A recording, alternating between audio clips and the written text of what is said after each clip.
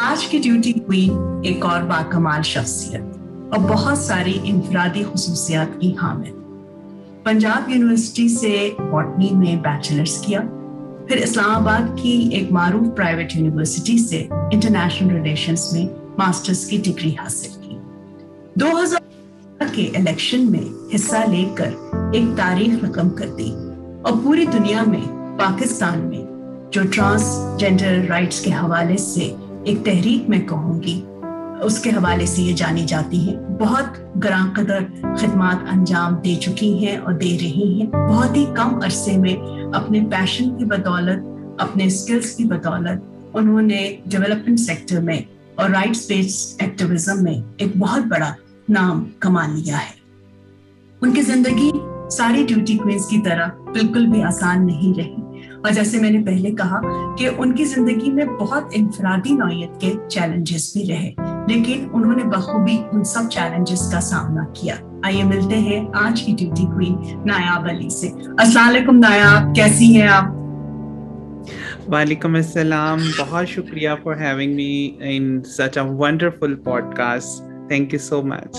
Really, it's an honor for our think tank Apna Wallet and for this podcast series Duty Queens کہ آپ یہاں ہیں اور آپ نے اپنا وقت دیا ہے.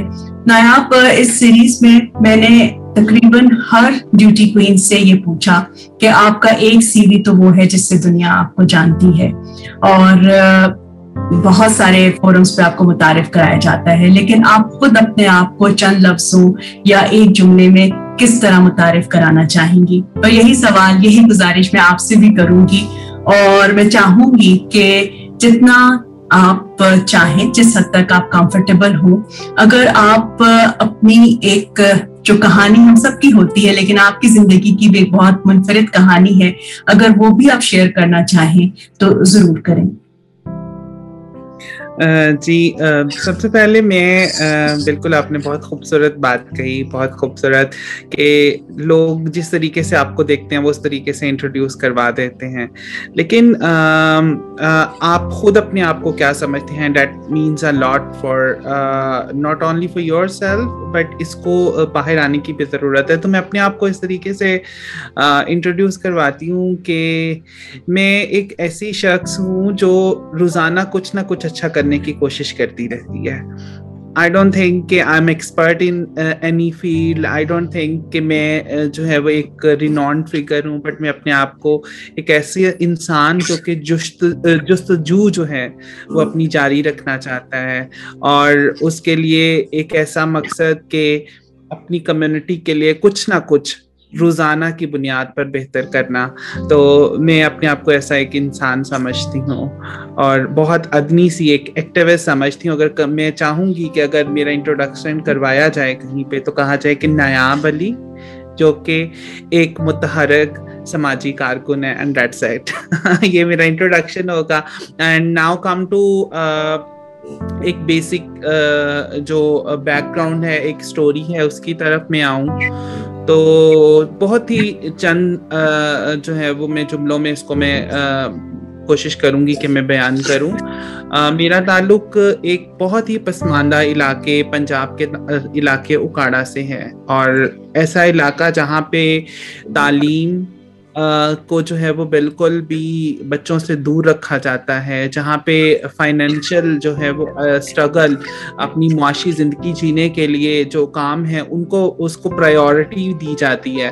اس کے ساتھ ساتھ جو ہے وہ وہاں پہ لڑکیوں کو تعلیم حاصل کرنے کے لیے ان کے ذاتی فیصلے جو کہ تمام ہرڈلز ہیں امپاورمنٹ میں، تو وہ اتنی جو ہے وہ نمایاں ہیں اور اتنی انفلوئنشل ہیں کہ وہاں پہ ٹرانسجینڈر، بینگ اے ٹرانسجینڈر اور معاشرے کے نارمز کو چیلنج کر کے زندگی گزارنا جو ہے وہ اس کا تو تصور ہی نہیں ہے.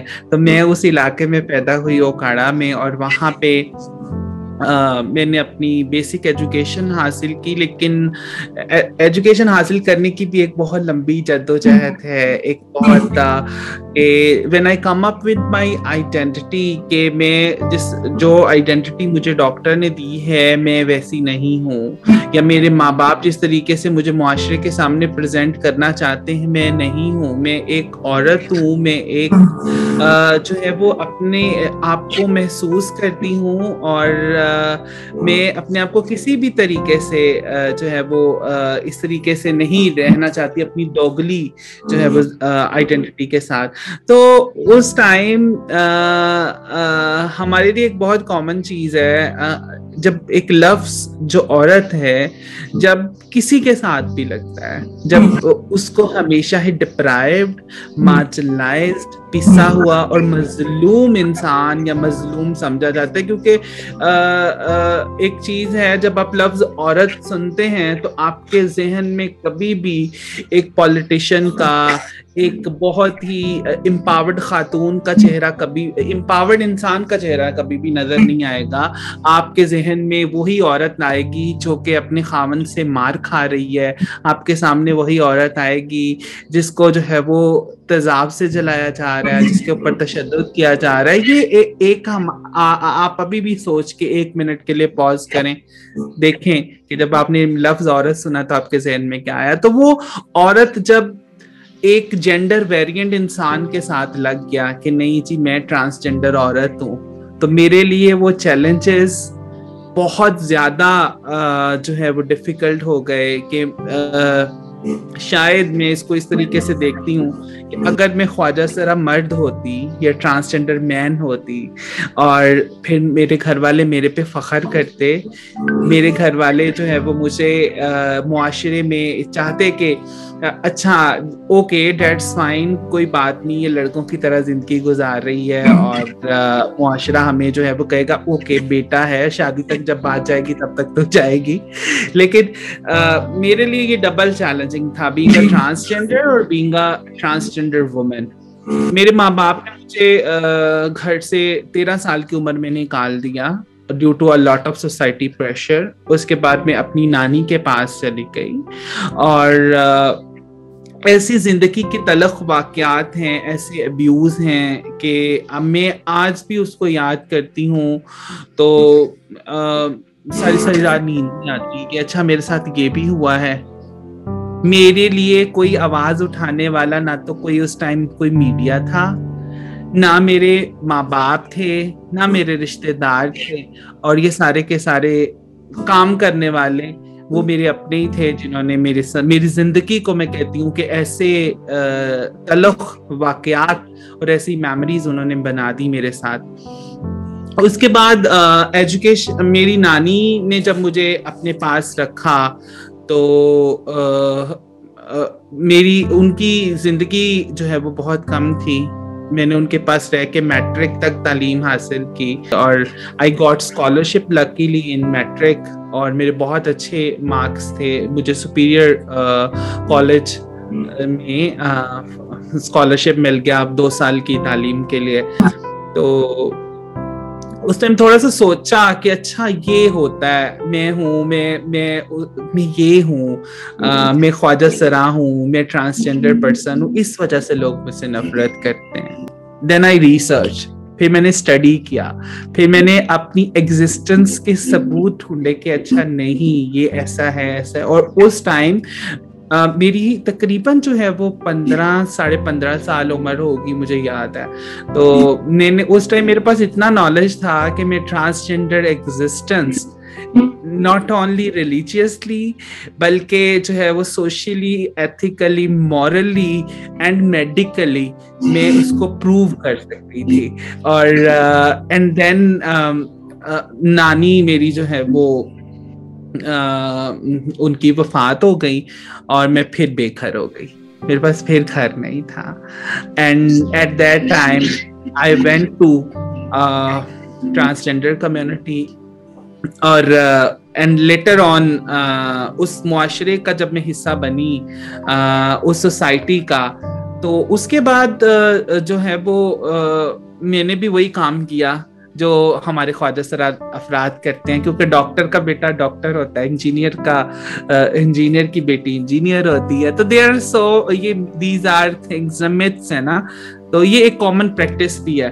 تو ایک خواجہ سرا جو گرو جس کو کہتے ہیں وہ اس کو بھیک مانگنا آتا ہے, اس کو ناچنا گانا آتا ہے, اس کو پروسٹیٹیوشن میں وہ ملوث ہے. تو یہ 3 ایسے پیشے تھے جو کہ وہ اس نے مجھے کیا سکھانا تھا. تو لیکن وہ چیزیں میں نے سیکھی, میں نے کی, اور اس کے بعد ساتھ ساتھ لیکن یہ تھا کہ چونکہ میری ایجوکیشن فری آف کاسٹ تھی اور میرے لیے یہ مجھے وہاں پہ پیسے نہیں دینے پڑتے تھے, تو اس وجہ سے میری تعلیم جو ہے وہ اس کو میں جاری رکھ سکی, اور اس طریقے سے میری FSc کمپلیٹ ہوئی. دین میں گرو کے ساتھ ہی رہتی تھی. I did my graduation.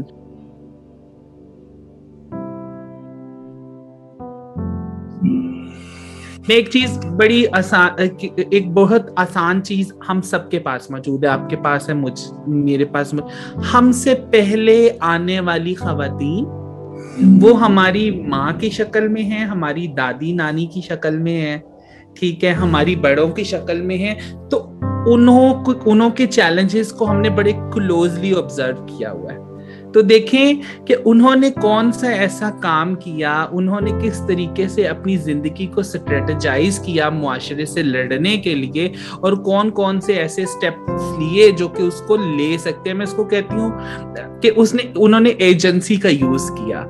تو جسٹ آبزرو اور وہ سٹریٹجیز دیکھیں, اور کہاں پہ آپ کو لگے کہ وہ انہوں نے کون سے ایسے سٹیپس جو ہیں وہ نہیں لے سکی جو کہ اب آپ لے سکتی ہیں. تو ان چیزوں کو ذرا تھوڑا سا سوچیں, آبزرو کریں, and this is the biggest tool. دوسری چیز جو ہے وہ میں اس کو اس طریقے سے دیکھتی ہوں کہ آپ اپنے آپ کو کیوں ڈیپینڈنٹ سمجھتی ہیں. اپنے آپ کو جب میں I was conducting a research on violence, تو میں جب چلی گئی تو خواتین نے یہ کہا کہ ہمارا خامن تو ہمیں بہت مارتا ہے اور ہمارے ساتھ بہت ظلم کرتا ہے. میں نے ان سے پوچھا اچھا تو that is very bad thing, تو یہ پروسیجرز ہیں, یو کین اڈاپٹ دس. انہوں نے کہا کہ نہیں, ہمیں اچھا لگتا ہے. اپنی جو سیلف ریسپیکٹ ہے, آپ کی جو ڈگنیٹی ہے, اس کے اوپر ڈونٹ کمپرومائز, اور آپ کو سمجھنے کی ضرورت ہے صحیح کیا ہے غلط کیا ہے. اور اگر آپ بینگ اے ینگ وومن اگر آپ ابھی سے سمجھ جائیں گی تو آپ کی اگلی زندگی آسان ہو جائے گی, بجائے اس کے کہ آپ کو جو ہے وہ آگے آنے والے آپ کی جب آپ 40-50 سال کی عمر میں چلی جائیں تو آپ کو تب احساس ہو اچھا یہ بھی چیزیں تھیں جو میں نے مس کی اور اس کو میں غلط سمجھتی رہی. جو ہے وہ تھنگ جس کو میں سمجھتی ہوں وہ میں یہ سمجھتی ہوں کہ لائک اپنے آپ کو فائنینشلی اسٹرانگ بنانے کے لیے کچھ نہ کچھ کریں. بیکاز دیکھیں آج کل جو ہے وہ اسٹیٹس سمبل اور آپ کے انڈیپینڈنس, آپ کی امپاورمنٹ کا جو سمبل ہے that is your financial independence. آپ جب تک فائنینشیل اپنے آپ کو کچھ نہ کچھ انیشیٹو نہیں لیں گی, آپ اپنے گھر سے بیٹھ کے کام کریں, آپ کو اگر ہرڈلز ہیں جو کہ نہیں ہونی چاہیے, اور آپ اپنی فائنینشیل انڈیپینڈنس کچھ نہ کچھ کریں تاکہ آپ کے پاس پیسے ہوں گے تو آپ اپنی زندگی کے بہت سے ایسے تجربات جو ہیں وہ بہت سے ایسے سٹیپس آپ اوپنلی لے سکیں گی. اور جب تک آپ دوسروں کے اوپر پیسوں کے معاملے میں ڈیپینڈنٹ رہیں گی, اپنے پیسے کما کے بھی اپنے شوہر کو دے دیں گی, اپنے بھائی کو جو ہے وہ آپ پیسے اس لیے کمائیں گی کہ میرا بھائی جو ہے وہ آئی فون لینا چاہتا ہے, یا آپ جو ہے وہ اس طریقے سے آپ کریں گی, تو یہ جو ہے وہ چیز financial independence that is most important thing. اور ایک اور چھوٹی سی میں چیز جو کہ میں بہت کڑتی ہوں, مجھے اس پہ بہت دکھ ہوتا ہے, because being a chair of EVA G alliance بھی میرا انٹریکشن جو ہے وہ بہت رہتا ہے. میں لڑکیاں یہ کہتی ہیں جو ہمارے ڈیولپمنٹ سیکٹر میں بھی خواتین آتی ہیں, او آئی ایم سو لکی, میرے خاوند نے مجھے جو ہے وہ نوکری کرنے کی اجازت دی ہوئی ہے, اس نے مجھے انڈیپینڈنس دی ہوئی ہے, میں نے اس سے پوچھا کیا میں نوکری کر لوں, ہی سیڈ ہاں تم کر لو. وائی آپ کو اجازت لینے کی ضرورت پڑتی ہے؟ مطلب آپ کو ہر کام پہ جانے کے لیے آپ کو کیوں دوسروں کی اجازت کی ضرورت ہے؟ تو آپ کی جو انڈیپینڈنس ہے وہ یہ آپ کی جب تک آپ اس کو سمجھیں گے نہیں کہ دس از مائی رائٹ, یہ میرا حق ہے, تب تک یہ آپ کو چیزیں نہیں ملیں گی. آپ ڈیپینڈنٹ ہی رہیں گی, آپ ڈپرائیوڈ ہی رہیں گی, آپ مارجنلائز ہی رہیں گی. اور ہمیشہ جو ہے وہ ظلم تب ہوتا ہے, ظلم اس پہ ہوتا ہے جو پسا ہوا انسان ہوتا ہے.